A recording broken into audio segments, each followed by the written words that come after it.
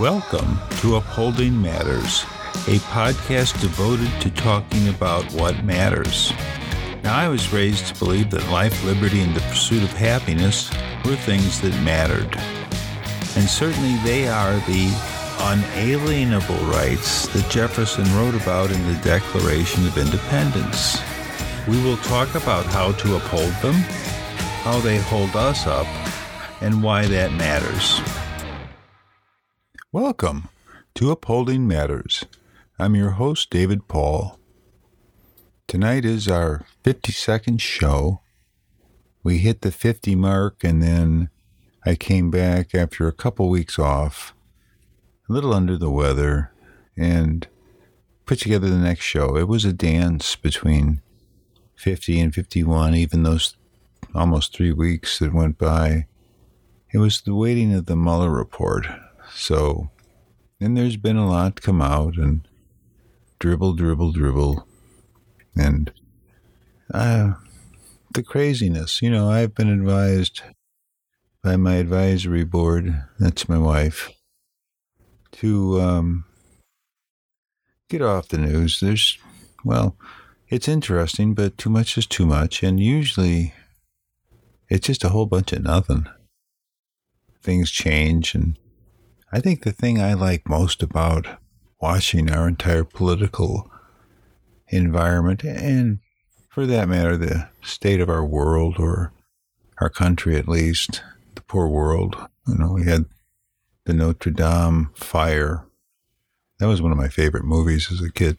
I'm not sure if it's the original, but the second one, Hunchback of Notre Dame, because there was a first, and it was like Lon Chaney or somebody and it was pretty good, but it was almost like a silent movie, you know, transposing French culture and all these things they tried to do silently. It's pretty good. I mean, it's not a silent movie, really. It's just not a lot of vocal. Anyway, the next one, it's a 50s or something treatment, and the Hunchback is pretty cool, and he loves Esmeralda. And, you know, it was just, my kids, they mock me. When I was a boy, and I used to mock my old people, Grandpa and all the other ones, that they started talking about the good old days and stuff. But I think that movie was even older when I was young. Yeah, it might have been new, but still, it was a pretty good, you know, interplay of emotions and what it must have been like to crawl around up in that belfry up there. So all that burned, and it's sad, and they'll rebuild it, and you get the cries now, starving people in the world, and you'll spend billions to fix this old church, and you won't rebuild the churches in the South that burned, the historic churches, and these are all a lot of false comparisons, and I mean, they're worth looking into, but that's true. I look at it like, just let's thank goodness for the things that do get done.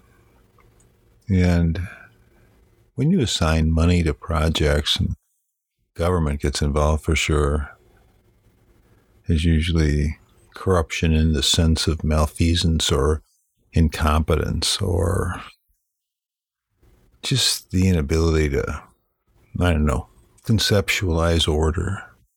Big bureaucracies don't really lend towards being the pillars of efficiency. Most of the time, they're webs of labyrinths of fall into, and nobody knows. Nobody knows how it all works. A lot of people know what they do, and maybe a little bit more, but so if you can't even comprehend the size and shape of the government, you know, this LA County, forgive me if I'm wrong, I think it's $32.5 billion. That's the county's budget for this year. Now, did you hear what I said? That's not like $1 million. It's double in millions what our city's 170 some million a year. So if you think about doubling that, and then going times 100. What? What? Where can that money go? What can it do? It employs a lot of people, a lot of trucks roll around. I see this stuff. So something's getting done. But it just seems enormous. And our homeless stuff, I've been, trying to figure out how it's all going to shape out. Because the county still has this fresh influx of money from the bond measure that's supposed to help the homeless people. And it's just such a complex thing, and no two homeless situations are the same, and there are people that are resistant to help, and these are just the common things that people will tell you. But, the better you take care of people like that, the more people come. That's just like our southern border. People are fleeing these places that any crap America gives them is probably better than where they left. So if you can just understand that, you understand the draw. It's powerful. People are the same. They want their children to have a chance. My goodness. Can you imagine that's the standard? That our children would have a chance? So we have to give that. I probably went into the John and there's no justice in life other than your own magic, and magic is the demonstration of mental power. And I just got done talking about how no one has the mental power to demonstrate how county government functions or, explain it. Give me 2 minutes and whoa. So, but the application of the focus, that's demonstration of mental power. And that's magic, and you have to do that. You have to just hope that you'll get it. Don't get frustrated with, I'll never understand this. It's an openness. It's a continuation of, awareness, I guess, that comes to you as you build and grow. And you know that from anything you've done well or learned how to do through the years. Even, some of us probably don't remember school and how we learned to write, and certainly how we learned to read. And somebody was there telling us letters, and somehow all that stuff just came together. And a lot of times that's a long time ago. So, but here we are, just trying to figure this stuff out. The Mueller report lays out how Trump told this White House lawyer, Don McGahn, he's not Trump's lawyer. He represents the presidency, not the president. So he's there to uphold the integrity of the office. And he had to do that by just not doing things that Trump told him to do. And then he told Robert Mueller. So now Trump's all mad because what Don McGahn said is out there. And this is the thing. Do you realize that what has been uncovered or put into the report has to do with I'm trying to mock Trump, forgive me, God, origin story. So the origin story winds up being that all these FISA warrants put out by a lawful court to surveil individuals that our intelligence agencies were tipped off through whatever means that, these people are having contact with these foreign players, and my goodness, let's just listen in and see what the heck happens. All this stuff was before there was Trump. And the other stuff about the dossier and the salaciousness, and he claims people fabricate that stuff. There were reports picked up on these wires by intelligence about conversations that even Michael Cohen had, where they're telling him that there is this tape from the Moscow trip, and don't worry, we got it under control. And that's a scary prospect. But so all of this stuff had nothing to do with a witch hunt or any of that. It all happened before Trump even became president. And what's happened since is just this inability to understand that Russia is not our friend. They're our geopolitical adversary, and their entire mission for 50, 70 years is to unhinge, destroy, defeat, impede, whatever, harm America any way they can to keep them down so they may get up. And Russians, you're great. You had some good rockets, and you did a lot of good stuff. So we could be friends, but your leaders want to restore the Soviet Union to glory and, cripple America. That's what it is. That's what you guys do. So now Putin is meeting with Kim Jong-un. They're having a summit like Trump did with the guy, and who knows? It seems all so crazy, and Joe Biden's in the race, and Trump is tweeting and going after Biden, and it's so unpresidential. But, well, that's what's happening. There's just tidbits and tidbits coming out in the Mueller report, and crazy things that Trump said and people rejected, and there's all these other indictments that are out there, in the Southern District. So we will see. We will see what happens. I'm going to talk more light in life when we come back from our break, and my goodness, just read the Mueller report.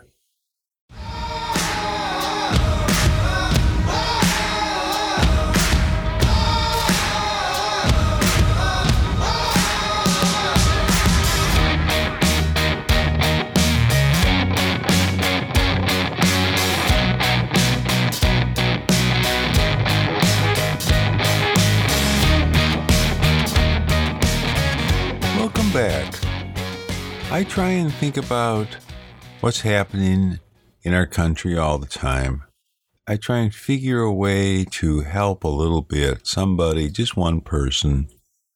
And then sometimes I realize, well, that might be silly, because in essence, we have to help ourselves. And to do that, we have to better understand what's going on around us and just strive to be a better person. And then those helpful incidents occur. They present themselves. We respond. And you have to do that deliberately, on purpose. So we just finished watching On the Basis of Sex, the Ruth Bader Ginsburg movie. She was a young woman in the end. The Ruth we all know made a cameo walking up the Supreme Court steps. It was a pretty good, good movie. Cool. Well acted. Because the woman, the actress, had to play the nuances of a driven person that still had compassion and just really the right settings. So I write these cards down, and they're points to think about, look at later and remember, or even, put into the show. And with all the Mueller report stuff, it does seem important to talk about something else, because there is a continuation of the mockery that's just made of our system of justice. And I will tell you that there have been times, and maybe even yesterday, that I thought that some facet of government doesn't work right, that it's so screwed up that it really works against us, and it makes me wonder the sensibility of the lawmakers putting these laws in. So I'm not perfect and overjoyed with everything America.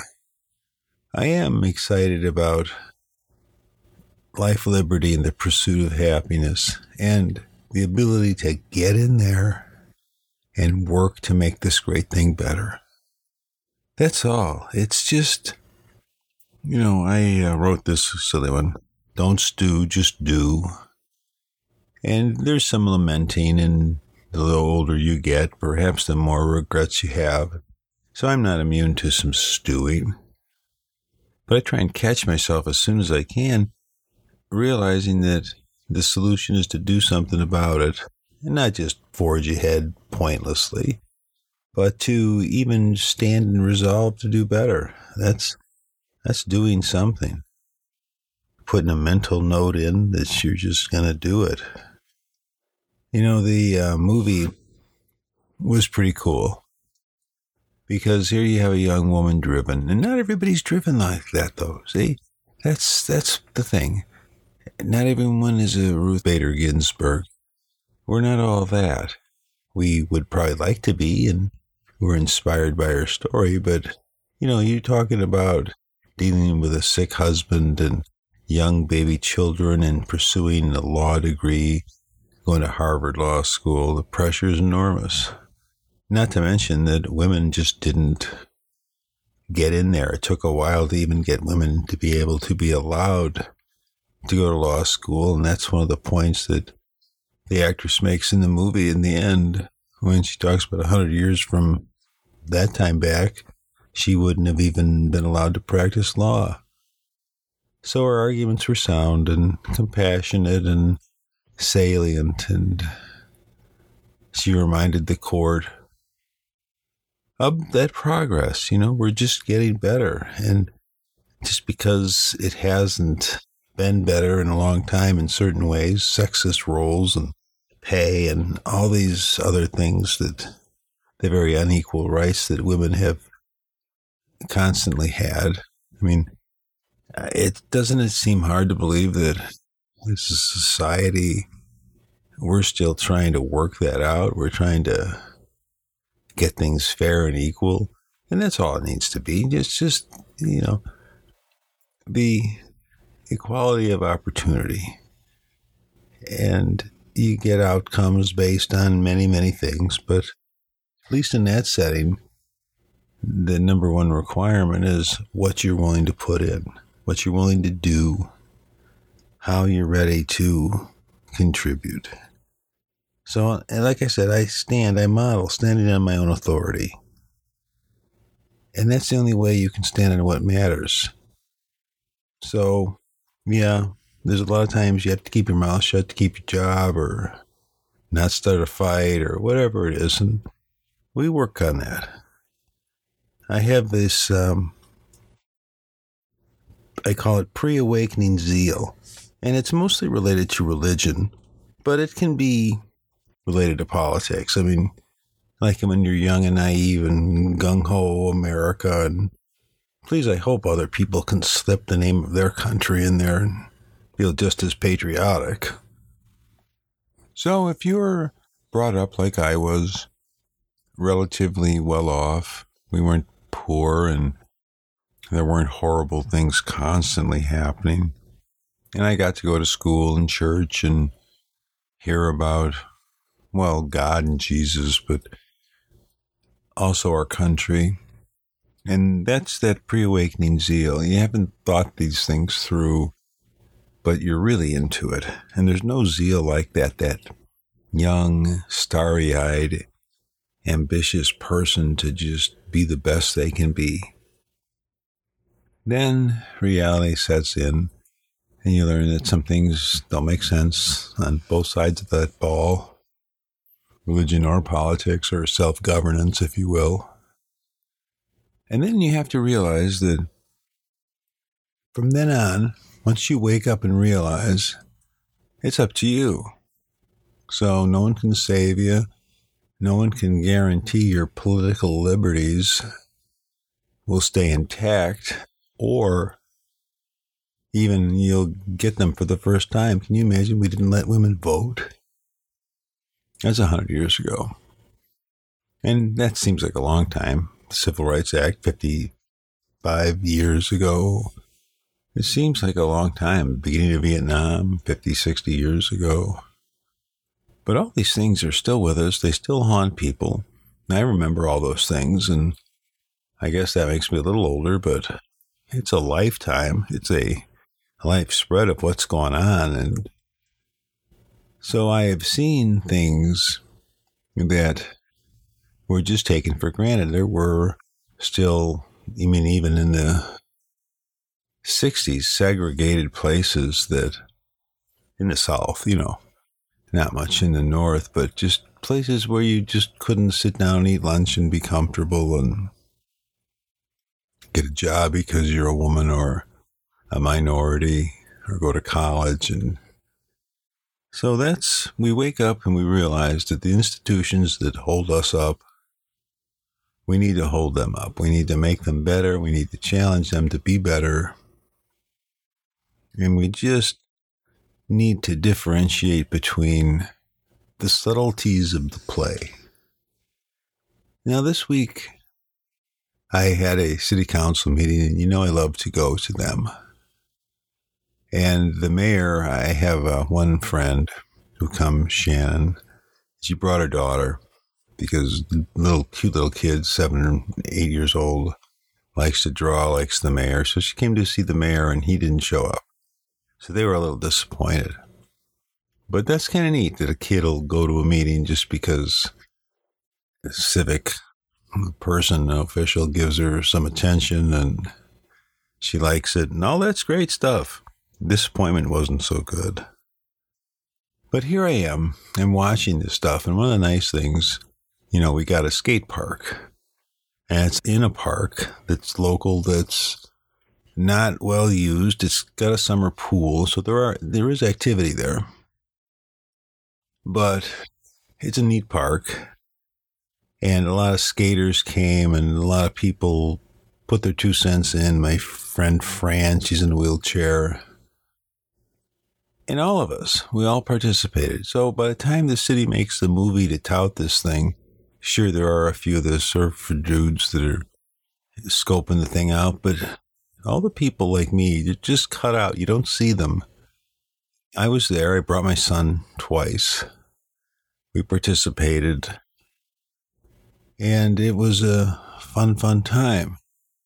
Now, when you see the movie, we're not in there, but the mayor's son, he put him on the planning commission, he's prominent in the middle, holding up a sign, like implying that he had everything to do with this, and he really had very little. The mayor wants him to get his footprint or thumbprint or whatever the hell on it, but he didn't. And he just had to put him in a movie. So, I don't know. Those kinds of things, as a dad, I can figure that I would help promote my son. But to rewrite things, and it's the way he uses those cameras. He denies civil liberties by not allowing you to have your face seen when you're addressing the council on a matter that's not on the agenda. You can't have face. You can't see how you look. No one at home can watch you except look at your back end while you're addressing the council. It's just so wrong. It's a grudge, a grievance that the mayor has against me and others, I'm sure, but he claims that people like to showboat and get on camera and sit where they, so what? The person speaking has the right to be heard. And I closed out this week with a request. I knew the former sheriff, Leroy Baca. I called him my friend, and he was very kind to me. I felt guilty the amount of time he gave me and the conversations we had. And then I met a woman who did this survey for the city, and she was also mentored much more profoundly than me by Lee Baca, and now, she was a police chief, and now she does this consulting to make things better. And it was just odd that I ran into her, and Leroy has been, he lost his appeal or something. So he's one step away from going to prison for a screwed up situation in the LA County Jail that was beyond anybody's ability to control. So I asked our councilwoman, Angela Underwood Jacobs, she's running for Congress. She's going to take on Katie Hill. And she's been in the Oval Office and talked to Trump. And I asked her, just considering all that, why don't you just call the White House and ask if they'll give this, nationally renowned sheriff a pardon for crimes that were really beyond his control. And you got to parse that out. A lot of people want to just be mad at law enforcement and authority in general. But I happen to know how deeply concerned this man was for getting help finding a solution. Like I said, this is a problem no one can solve.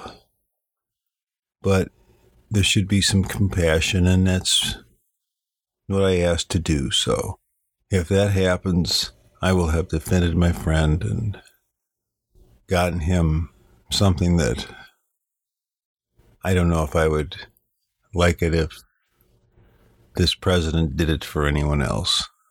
I don't know what Joe Arpaio didn't do, but he treated people badly. Leroy Baca never did. And I hope we could get him a pardon.